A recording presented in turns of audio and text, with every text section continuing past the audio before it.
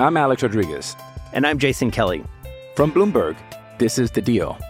Each week, you'll hear us in conversation with business icons. This show will explore deal-making across sports, media, and entertainment.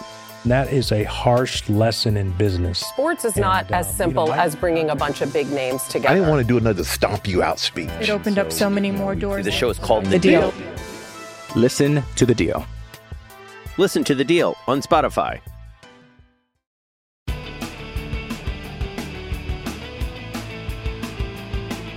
Hello and welcome to New Books in Sports. My name is Keith Rathbone and I'm coming to you live from Macquarie University.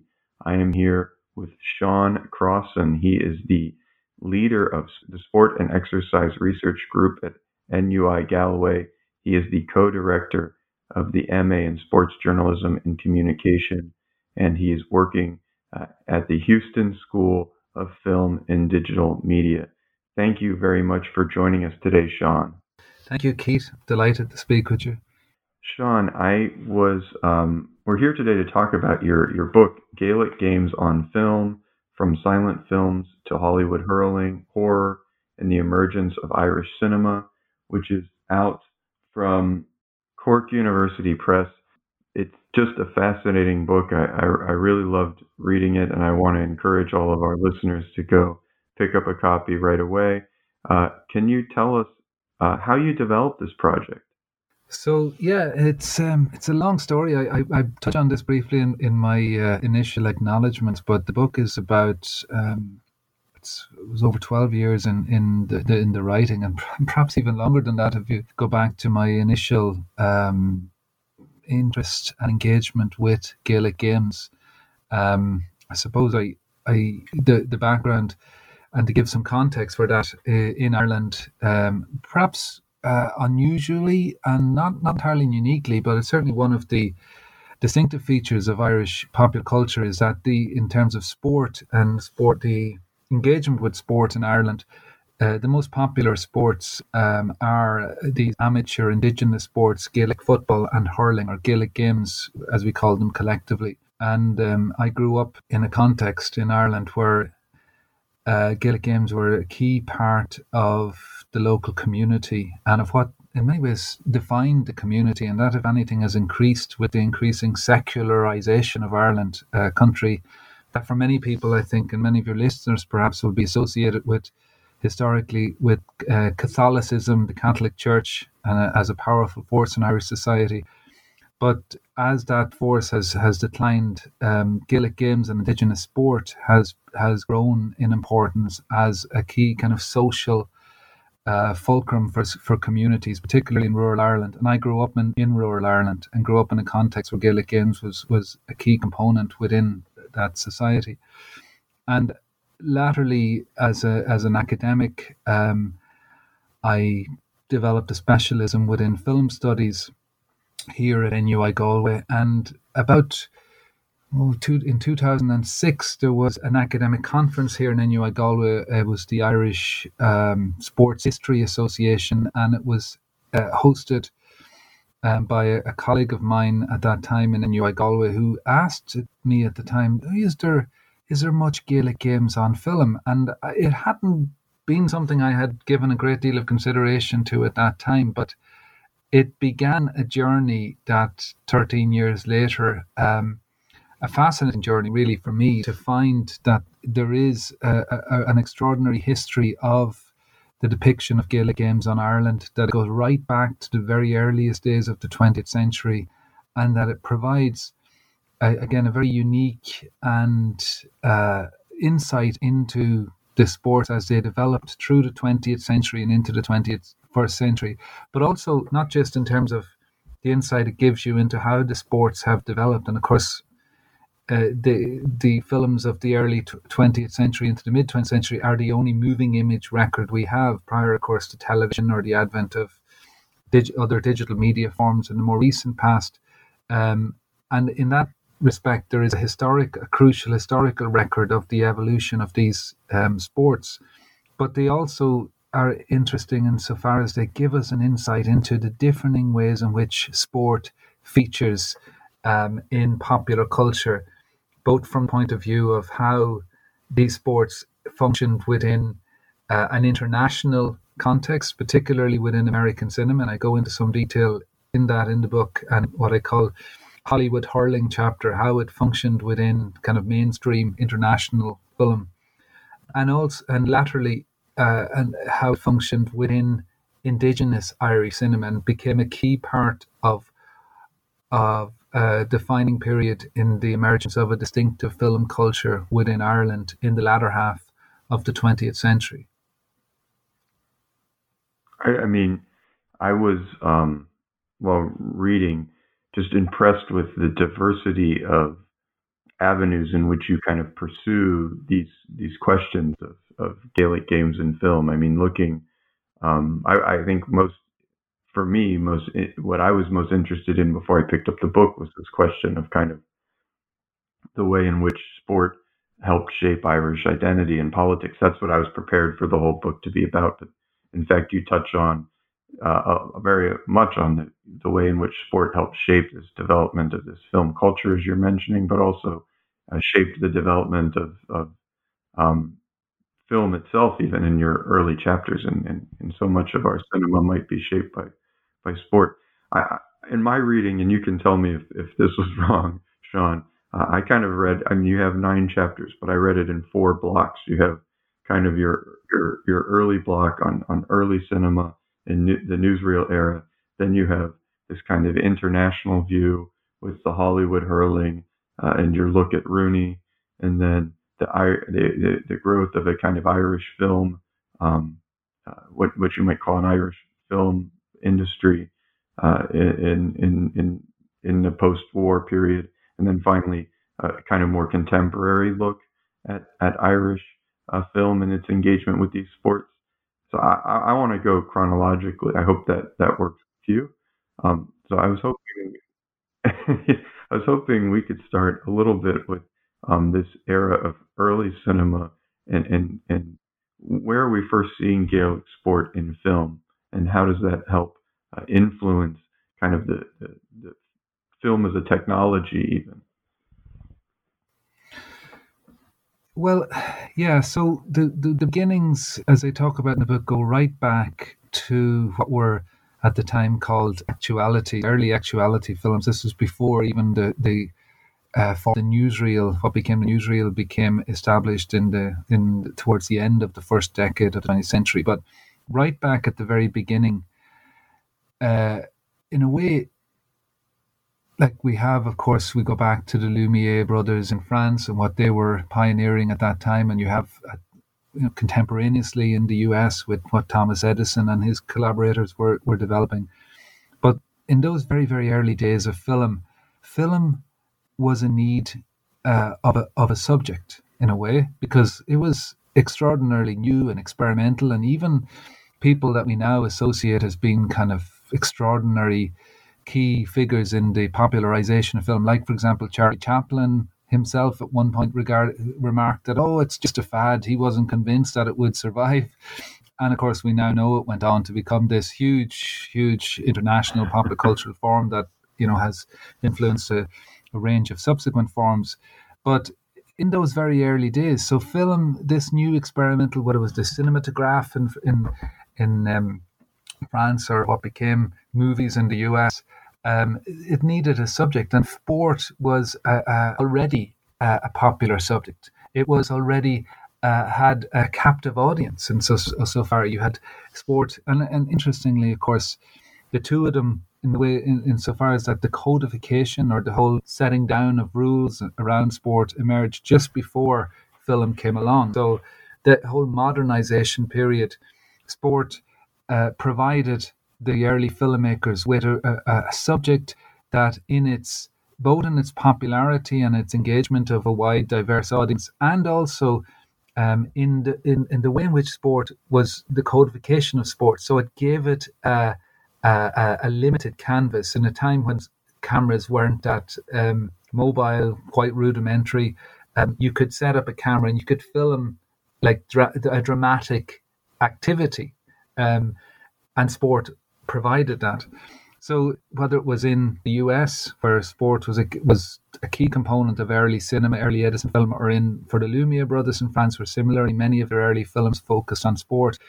And in Ireland, eventually, when early filmmakers began to film in Ireland and to develop film production companies began to emerge, Indigenous sports from very early on began to be filmed. Now, unfortunately, the first decade we don't have any surviving films, but we have records and in terms of newspaper reports of the screenings of early films of hurling and of Gaelic games, and of some indication there of the responses that they were getting in terms of, I mean, one can imagine at the time film was a very new form, and then you combine that with an increasingly popular form of Indigenous cultural practice, that they had an important role in both in mutually popularising this new form and the growing popularisation of Indigenous sport in Ireland.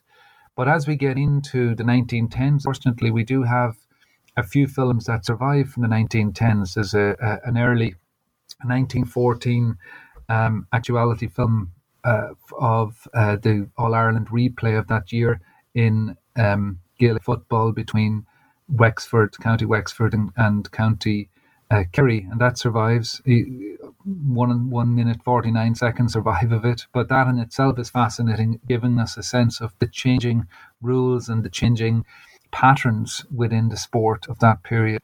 And 4 years later, in a fiction film, again by another early Irish Indigenous production company called the Film Company of Ireland, in their first kind of major feature film, a 5-reel film called Knocknagow, we have a 1 minute sequence featuring hurling, which is the earliest episode on film we have of that sport. And in each of those, we get these really kind of quite extraordinary insights into the sports as they were being perceived and engaged in at that time, and indeed in an earlier period, because Knocknagow, the film, was based on a novel that was set in the mid-19th century. So these were filmmakers looking back to the sport even before it was codified.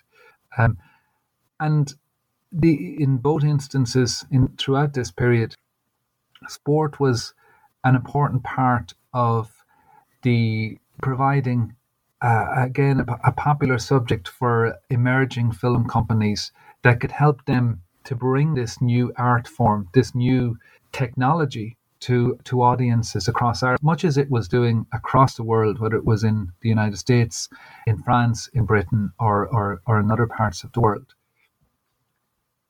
And that was a big question, at least in the second chapter of your book, in some ways, on the newsreel era, which is who gets to produce these images of Irish sport and to what end.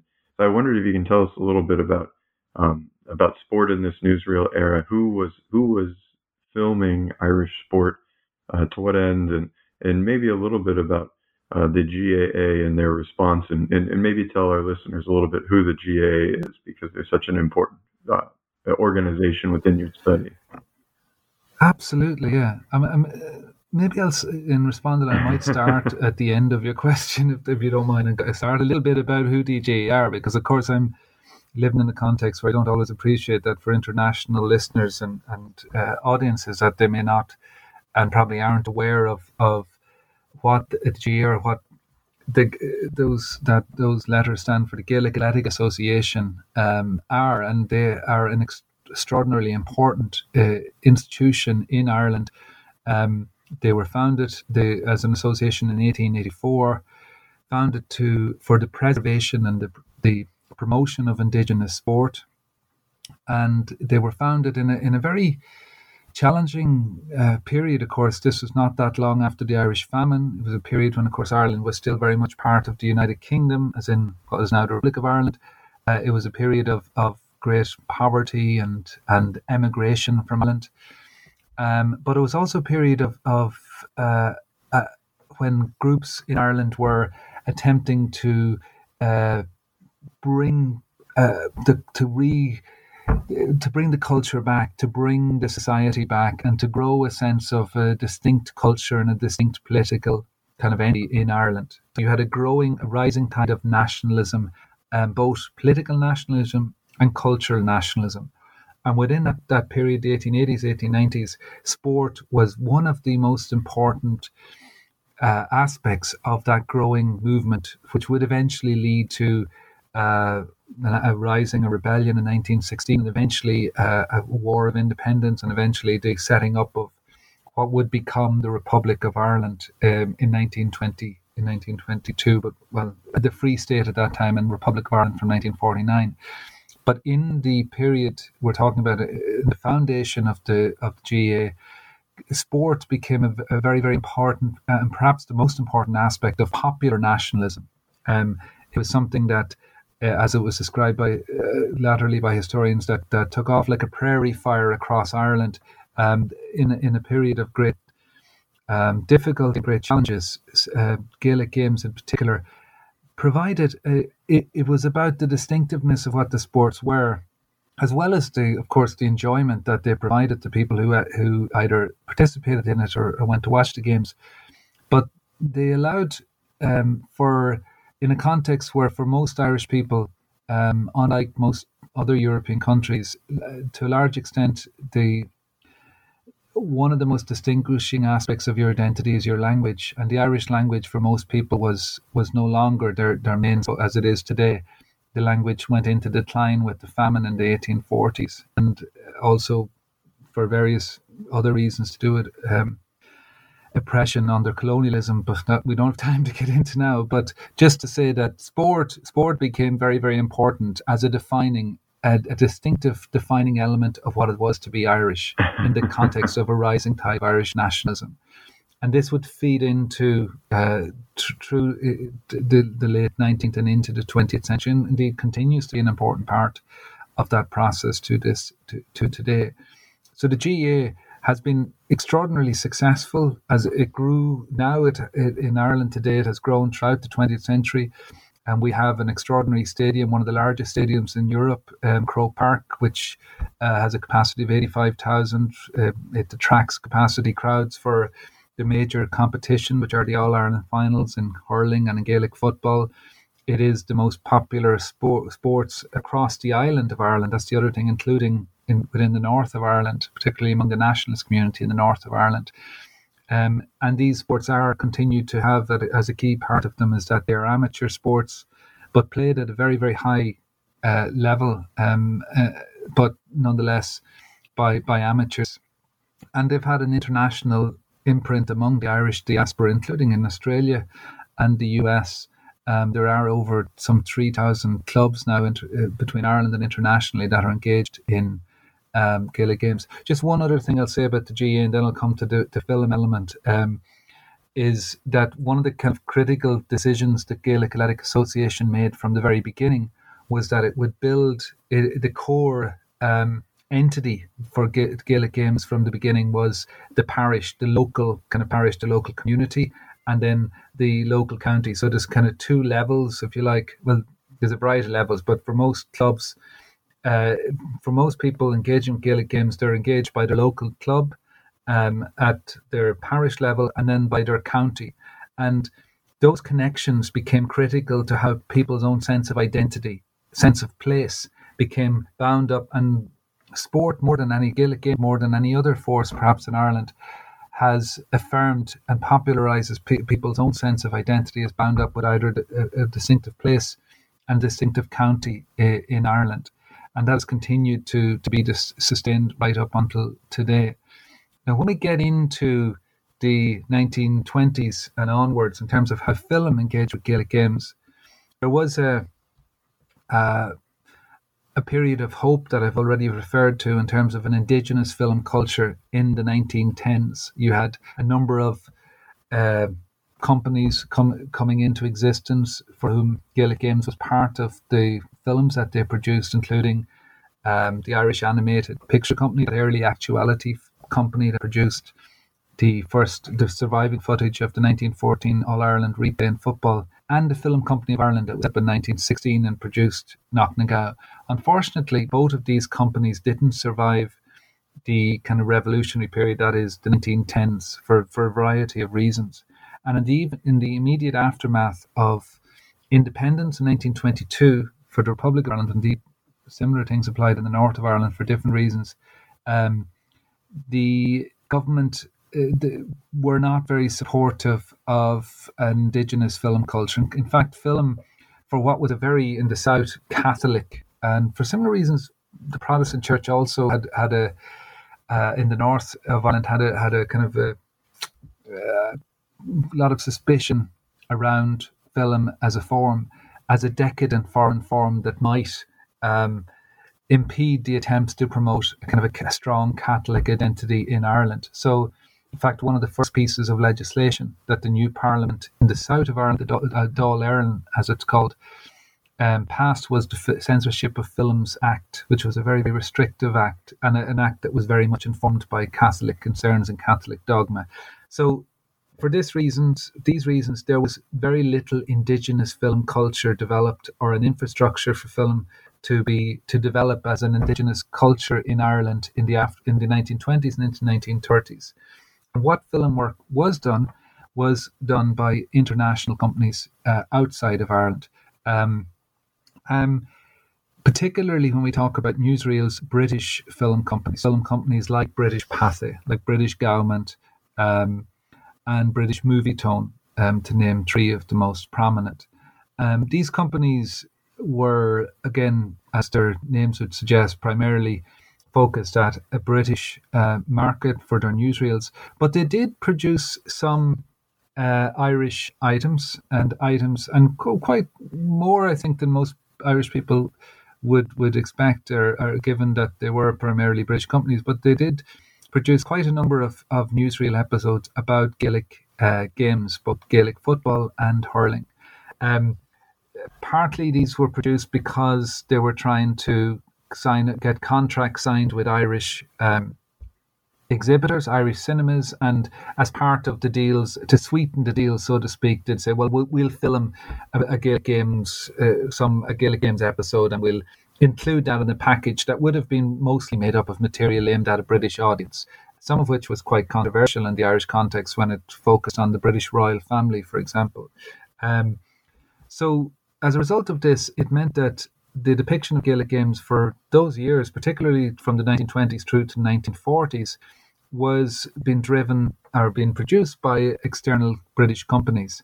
And while those images today remain really important as the only moving image record we have of the sports in those periods, they also reveal a peculiar eye on Ireland and often a limited understanding, for example, of the sports concerned, if there was any understanding among those who were commenting on the images.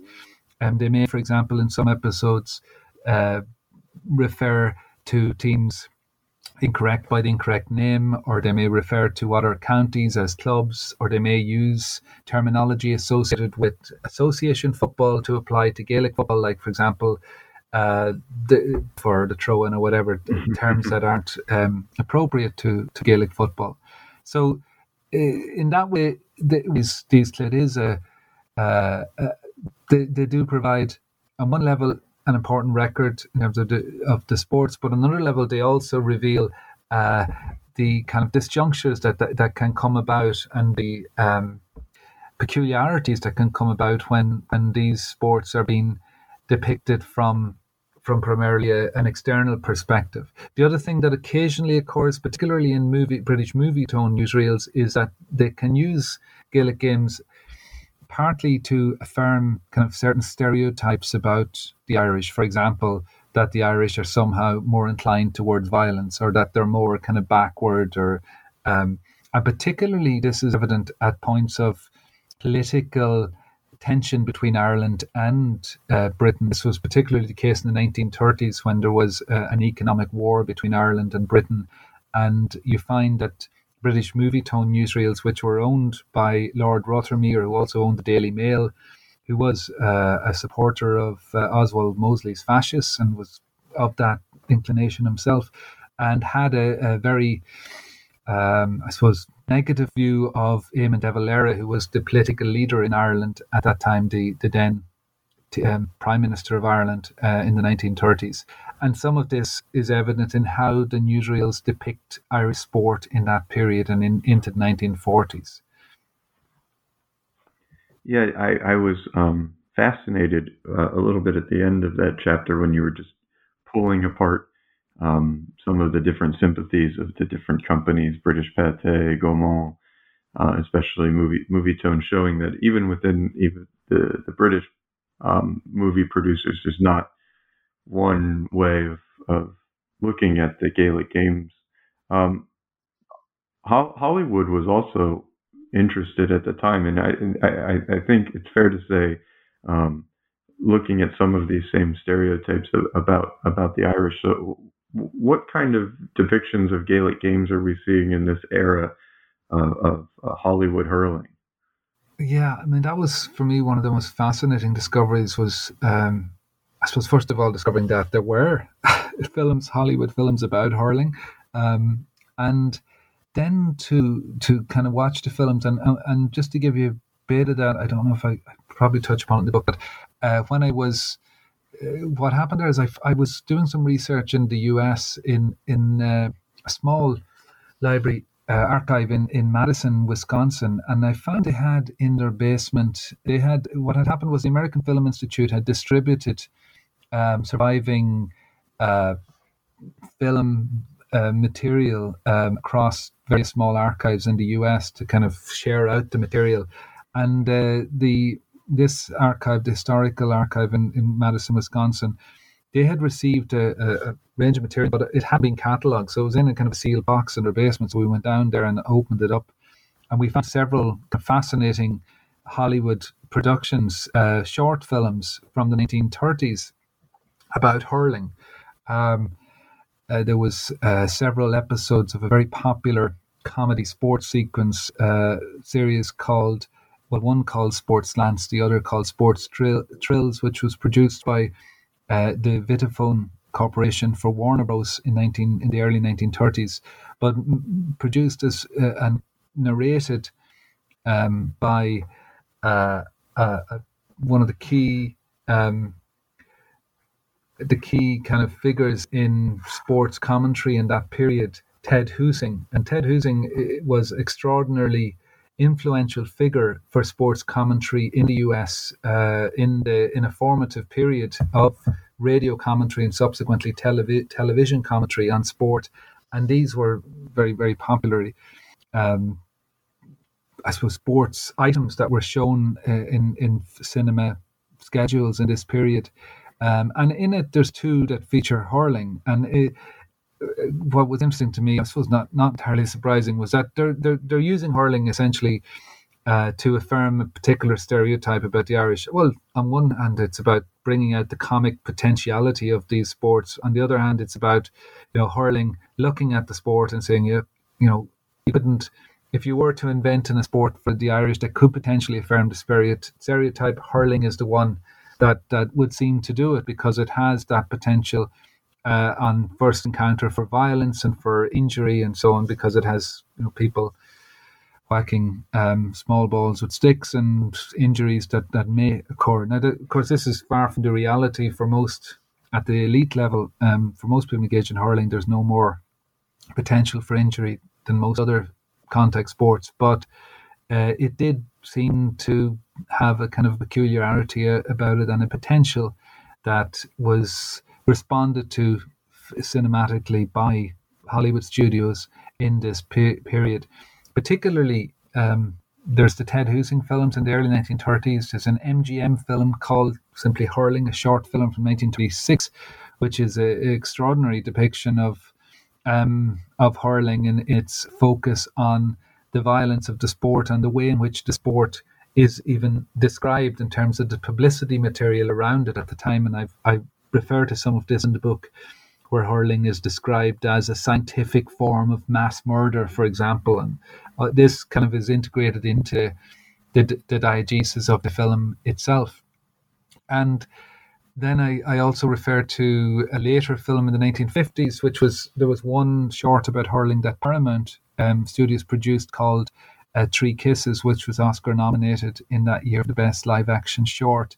And that also is a fascinating depiction in terms of how it was a work produced by a Hollywood studio, but one that was also an attempt by both the Gaelic Athletic Association and the Irish Tourist Board, Board Fáilte, who worked together with this company to try and address some of the kind of stereotypical depictions of earlier depictions, not entirely successfully, but in its time, it still is a fascinating record of the sport and of the tensions around its depiction between that international perspective and the indigenous concerns about depicting sport more positively, I suppose.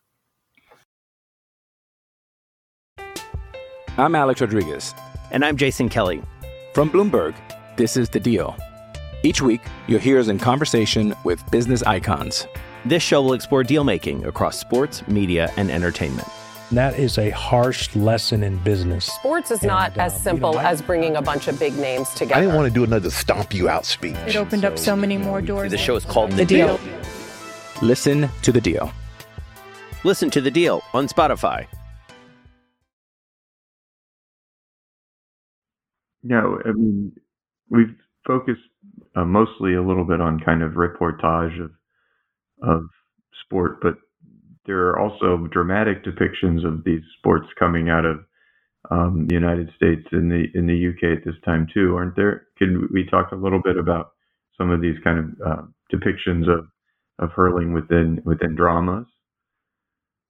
Absolutely. So one of the things, and we're talking a lot about hurling, and I should probably just say a little bit insofar as in terms of in Ireland and in terms of Gaelic games in Ireland, the most popular Gaelic game by far is Gaelic football. It's played much more widely across the entire island, and it generally attracts larger crowds, with the exception of the All-Ireland final, the final stages of the main competitions, which are All-Ireland, what we call the All-Ireland series in both Gaelic football and hurling.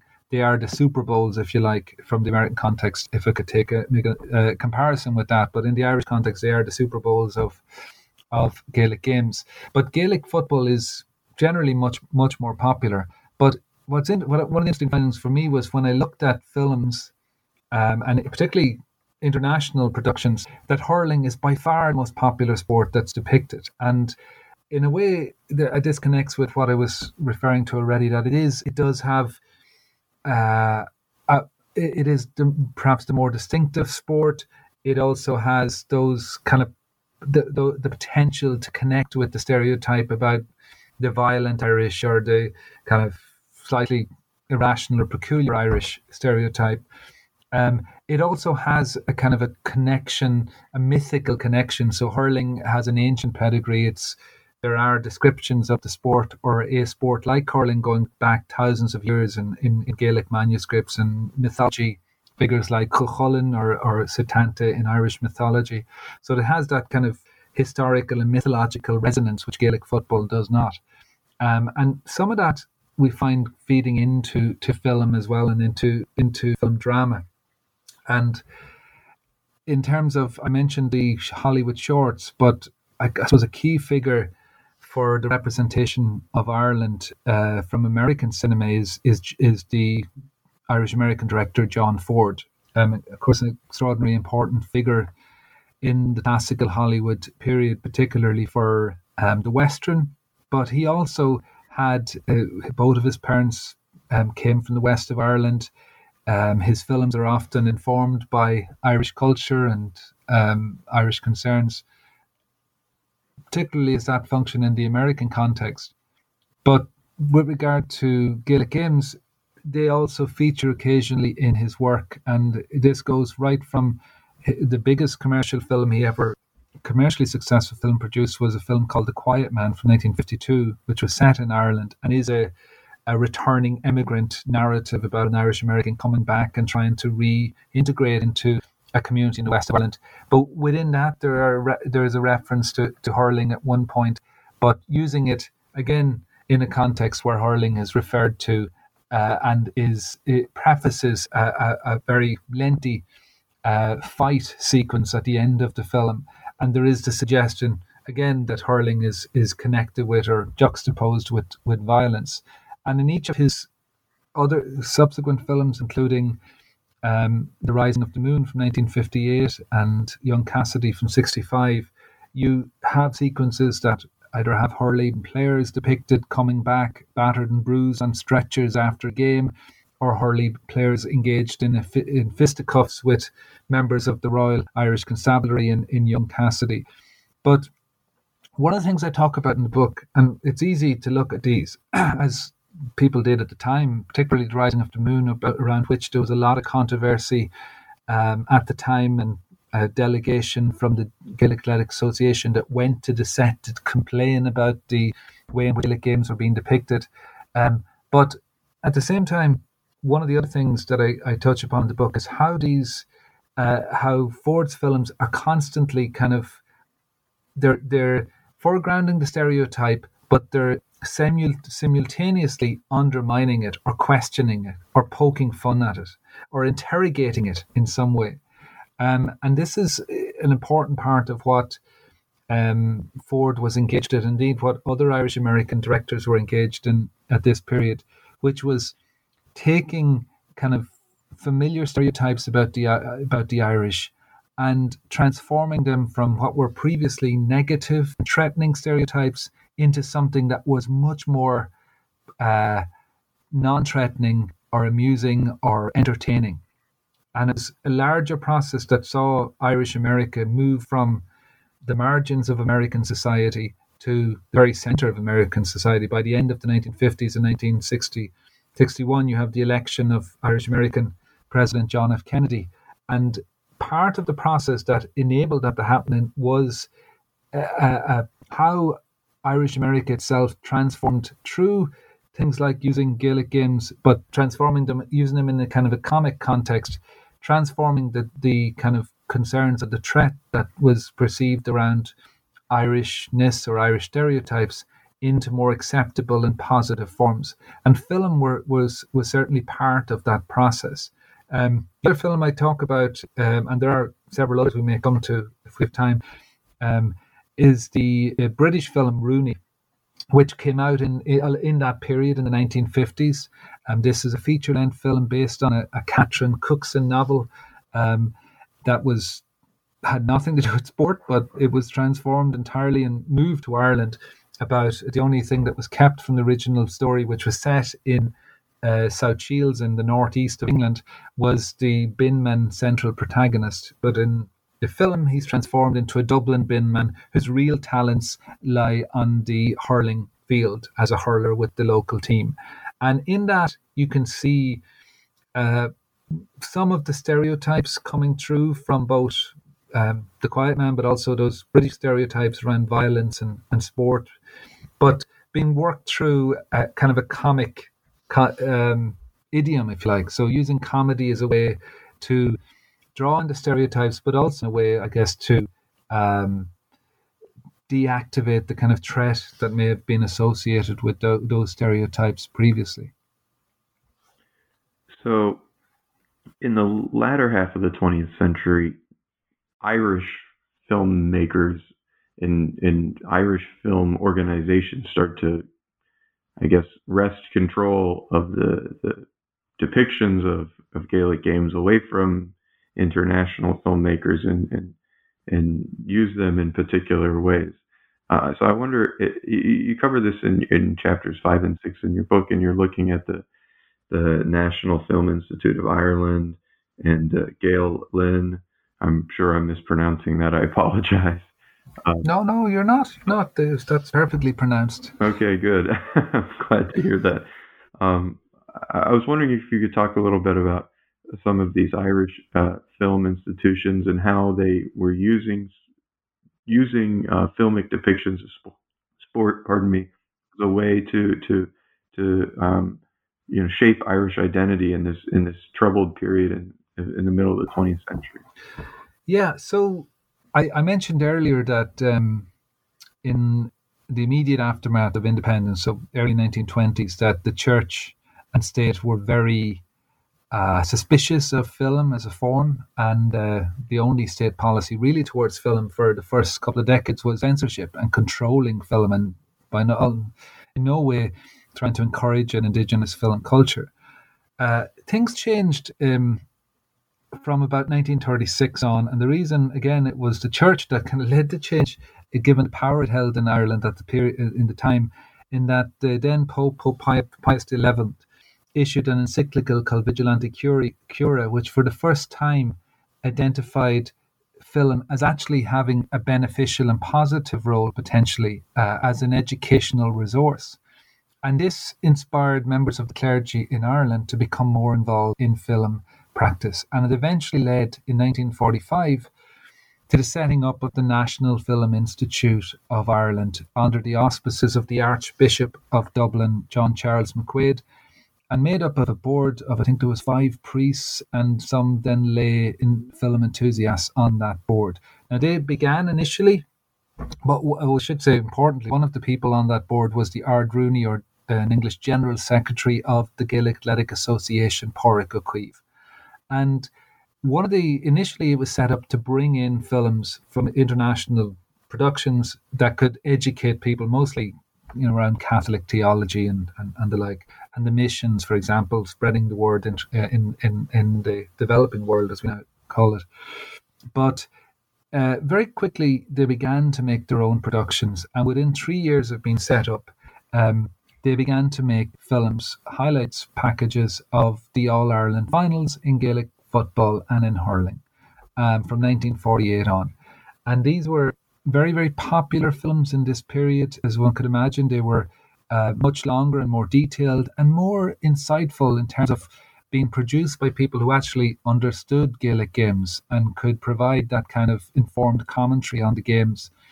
So from 1948 on, up until the emergence, and indeed after the emergence of television, so Irish Indigenous television started filming Gaelic games from 1962 onwards, but particularly up to that period, these films, short 10-minute productions, highlights of the All-Ireland finals in both hurling and Gaelic football, were produced every year and circulated around the country.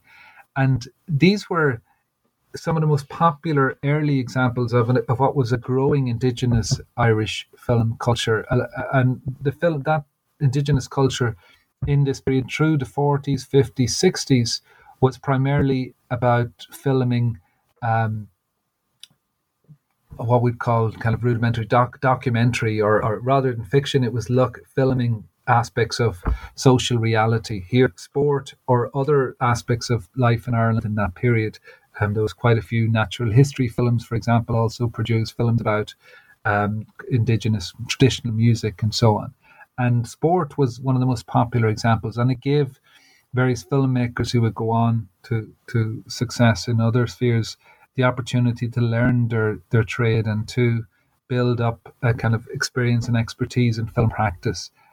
They drew large audiences across Ireland to cinemas, and they're a key record for us now of the development of Gaelic games between the 40s right up until the end of the 1960s, when they were being produced less often because television had basically filled that space and was now producing them. Gaelin, you mentioned there, so in the same period, well, in the 1950s, another organisation that emerged that was very important was Gaelin, or Gaelin, an Irish language organisation that's dedicated to the promotion and preservation of the Irish language. And they realised very quickly that film was an important tool. It was set up in 1953, and from then on, they started to produce from 1956 to 1963 an Indigenous newsreel called Abhyork Éireann, or A View on Ireland in English, that included sport quite prominently. And but what the advantage of the Gaelin, the National Film Institute films focused on just the final stage of the All-Ireland series, the finals, whereas the Gaelin shot short items of earlier stages in that competition and in the other major competition, the National League, across Ireland. And these films are fascinating in terms of giving us a moving image kind of record of other parts of Ireland in this period through the 1950s and into the 1960s. And they also produced 2 longer films that I talk about in some length in the book. One about football, Gaelic football, called Pell in 1962, and one about hurling called Christy Ring from 1964. And Christy Ring, for people unfamiliar with hurling, is arguably the greatest exponent of the sport of hurling ever. He's has a godlike status in Ireland for followers of Gaelic games even today. It's hard to think of an equivalent in any, perhaps Messi in association football today, or Ronaldo, or someone of that status. So this is an extraordinarily important film in terms of him sharing the skills of hurling in that period and having a record of that. But these 2 institutions, these 2 organizations, and the films they produced were a critical part of an emerging Indigenous film culture in which Gaelic games was, again, one of the most popular subjects that was featured in this Indigenous film culture that was emerging in this period. And really, for me, what stuck out for me was a critical way of reforging at home and potentially even internationally this idea of what Irishness was. Instead of violent sports, these were sophisticated, gay. So could you talk a little bit about set that up a little bit? I think it's crucial, of course, because your latter 2 chapters kind of introduce more critical views on that as well. Yes. No, absolutely. Like you're absolutely right. So, that was for both organisations, for both the National Film Institute of Ireland and for Gaelic. They were key components of a popular movement in the aftermath of World War II to redefine and to celebrate Irishness, what it is to be Irish, and in a period that Ireland, the Republic of Ireland, was neutral during World War II. So that was a kind of a challenging statement and process in terms of a context where the UK was, of course, very, very much in World War II, and the US on both sides, and a lot of international pressure. So out of that, there was this increasing sense of the importance of our own kind of, in Ireland, of a distinctive culture and a distinctive polity. And within that, both the National Film Institute and Gaelic were using sport as a means of celebrating and indeed of defining what it is to be Irish, and that these sports were critical in that process. They were of Ireland, they were popular, they were distinctive, and they also, I'd touch upon this briefly, but there is a gender issue here, of course, that we need to acknowledge, that the Gaelic Athletic Association is only has only members, has only men and boys, so to speak. It doesn't have female members. There is another association that plays Gaelic games called the Ladies Gaelic Football Association, and there's also another sport called camogie, which is the female version of hurling, and there's a lot to cover here. I'm not going to get into this in great detail, but just to say that the Gaelic Athletic Association has always been about Irish masculinity, and in this period there was also that focus that sport wasn't just something that was distinctly Irish and provided a means of celebrating and affirming that distinctiveness, but also about the celebrating physicality and masculinity, and that these are also components within what is going on in this period in the 1950s, 1960s, in the aftermath of World War II, and in a period when, particularly the 50s, was again an extraordinarily challenging period in Ireland, a period of very high unemployment, high immigration, and that sport was one of the few kind of positive forces within our popular cultural forces that really grew and blossomed in terms of, for example, the attendance at sports, which by the early 1960s, you had over 90,000 people attending All-Ireland finals in Dublin. It came growing hugely in that period, and that growth would be sustained through the 1960s and into the 70s. So it is in that period of the 60s and 70s, though, and here we come to your final 2 chapters before your conclusion. It's starting really, you point out in the year 1968, such a momentous year in European history, a more critical view on Gaelic games. So I'm wondering if you can walk us through maybe a couple, maybe one iteration from that early 60s to 80s period, and then maybe one film from the more contemporary period that presents a more complicated view of Irishness and through the lens of one of the Gaelic games. Yeah, so the film that I talk about that's kind of a key text on a number of levels, but including from the Gaelic games, is Rocky Road to Dublin, directed by Peter Lennon in 1967, released 68. A film that was not just important in terms of how it casts a critical eye on Gaelic games in Ireland, but more generally how it was one of the first film texts to critically engage with Irish society and culture, but not from the point of view of the stereotype. But here it's about asking searching questions about whether the society had really moved on post-independence, whether the church had too much power in Ireland, whether poverty and emigration and various other kind of social issues were being adequately addressed by governments. And within that, Peter Lennon focuses in one section on the Gaelic Athletic Association and Gaelic games, and he kind of interrogates. In particular, he's asking questions about the ways in which the kind of more narrow-minded conception of Irishness that still continued to be promoted by that association in that period. Evident, for example, at that time and right into the up until 1973, the Gaelic Athletic Association forbid members or people playing or attending their sports from engaging with or attending any inverted commas scarecrows foreign sports. By that they refer not to, by the way, baseball or American football, but specifically to cricket, soccer and rugby, English sports, which were viewed as viewed very negatively in that period by the people running Gaelic games.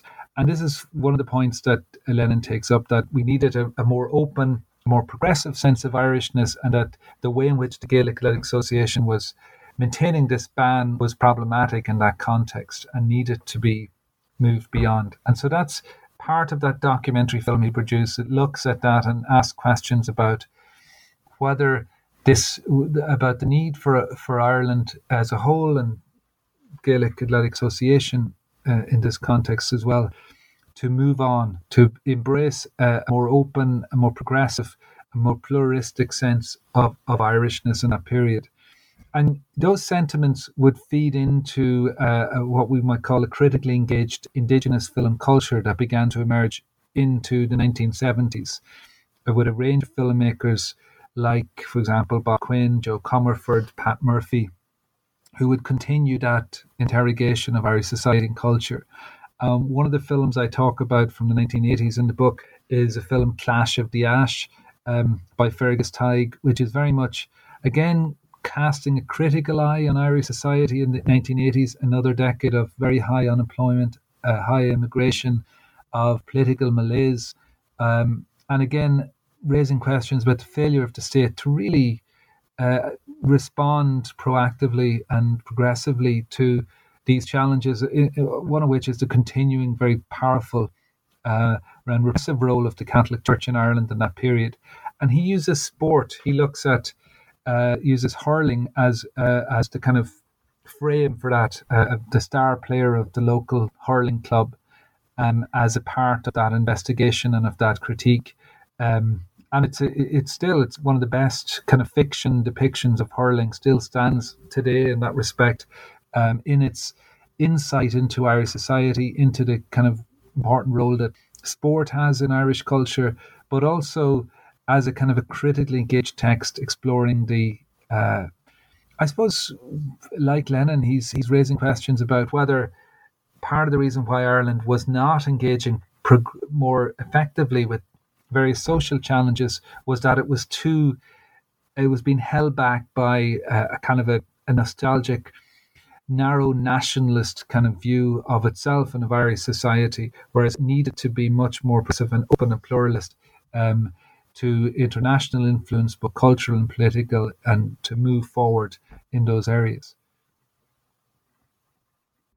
And your final chapter, I think, for me, was one of the most interesting. It in some ways looks at how people looked at Gaelic games as a way to re-evaluate Irish history, independence, in particular.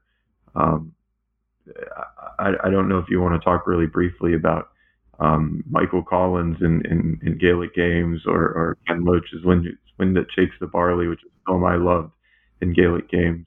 But I'd love it if you could talk about that really quickly as well. Yeah, no problem. The final chapter, which the copy editor said was one of the best titles he'd ever come across in chapter. I'm gonna. Yeah, I just had to mention that because or I could give it if you want. Yeah, so the Hurley is the new chainsaw, Gaelic games and contemporary cinema. I just explained that as a way into to this, to your question, and that is that there.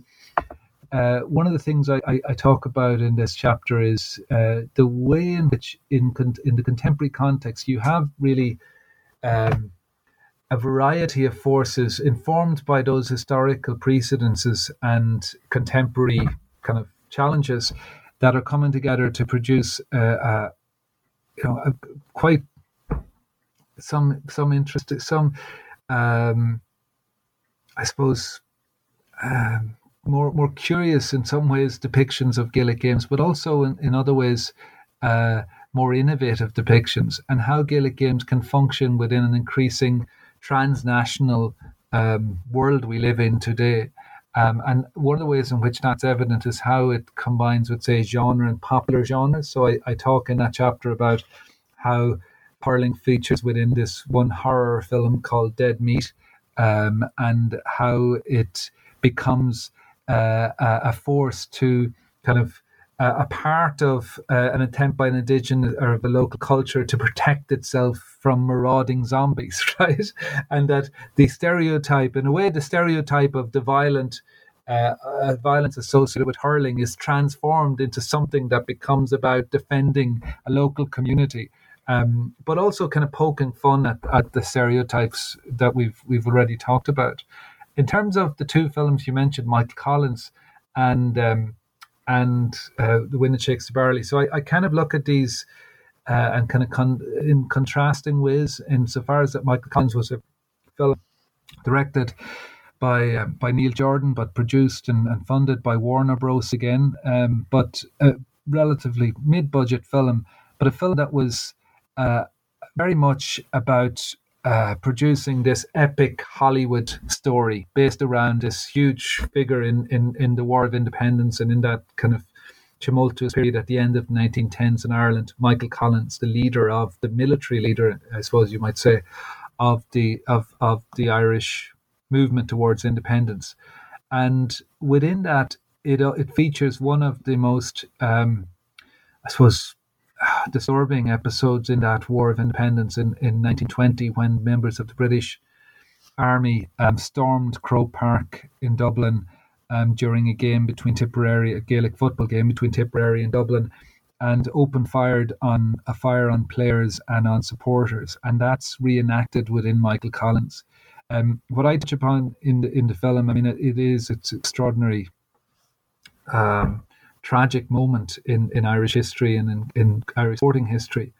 But in the film, it becomes an opportunity to kind of contribute to the overall kind of epic drama of the film. So what was, it was obviously a tragic event in what happened, an horrific event, but it's transformed from an event where soldiers climbed over a wall with rifles and fired on spectators and players to an event where an armoured car with machine guns in the film, as it's depicted, busts through the gates, goes onto the centre of the pitch, and then opens fire with a machine gun on the players. It becomes this, Jordan adds this additional kind of drama that didn't actually happen on the day itself, which is responding again, I guess, to the expectations of Hollywood high-octane drama action his sense that it needed that additional kind of element to respond to what audiences might want to see in a film, which doesn't correlate to what actually happened in the period.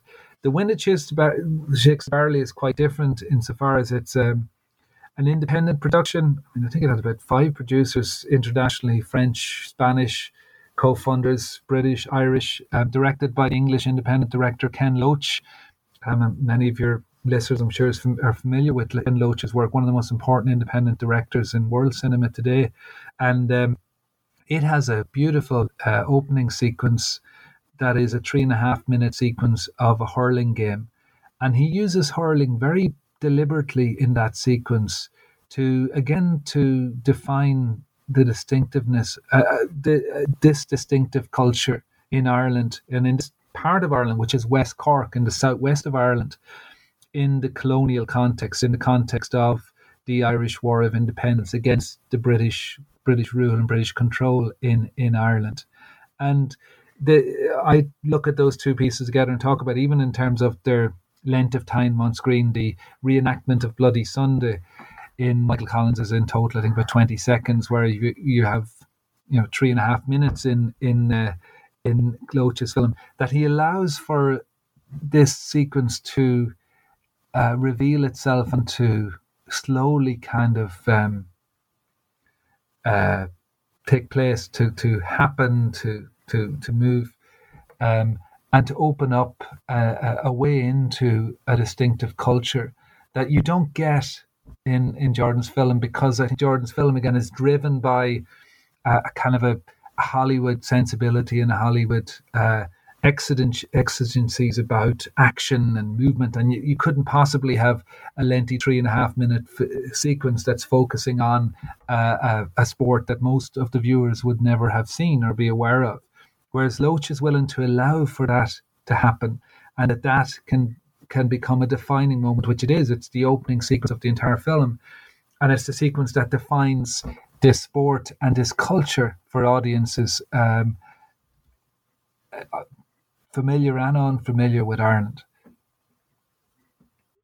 Well, I mean, this was, I would say, my favorite chapter. I want to emphasize for listeners that we've just touched on many of the things that Sean covers in his work, and from my point of view, leading the questions, a very kind of historical look at some of these questions, but that Sean also takes on film as technology, film as representation, spends a lot of time talking about narrative and reportage. So this is not exhaustive in any way. I want to finish with one quick question, which is the traditional last question, which is, now that we've enjoyed this book, what can we look forward to you next, Sean? What are you working on now? So right now, I've a number of different, much as I wear a number of different hats in NUI Galway, I'm also working on a number of different projects at the moment. I suppose there's kind of two areas that I'm looking. One, in terms of the focus on sport and film, I'm now looking at expanding from the Irish to looking at the kind of European context more broadly. And I've already done some, I gave a keynote at a conference earlier this year where I did a quantitative survey of European sports cinema. It's not something that a lot of work has been done on. The American context has been very well researched and covered, but the European context less so. So I'm now looking at writing, ultimately working towards a monograph looking at the distinctiveness of the European experience of sports cinema.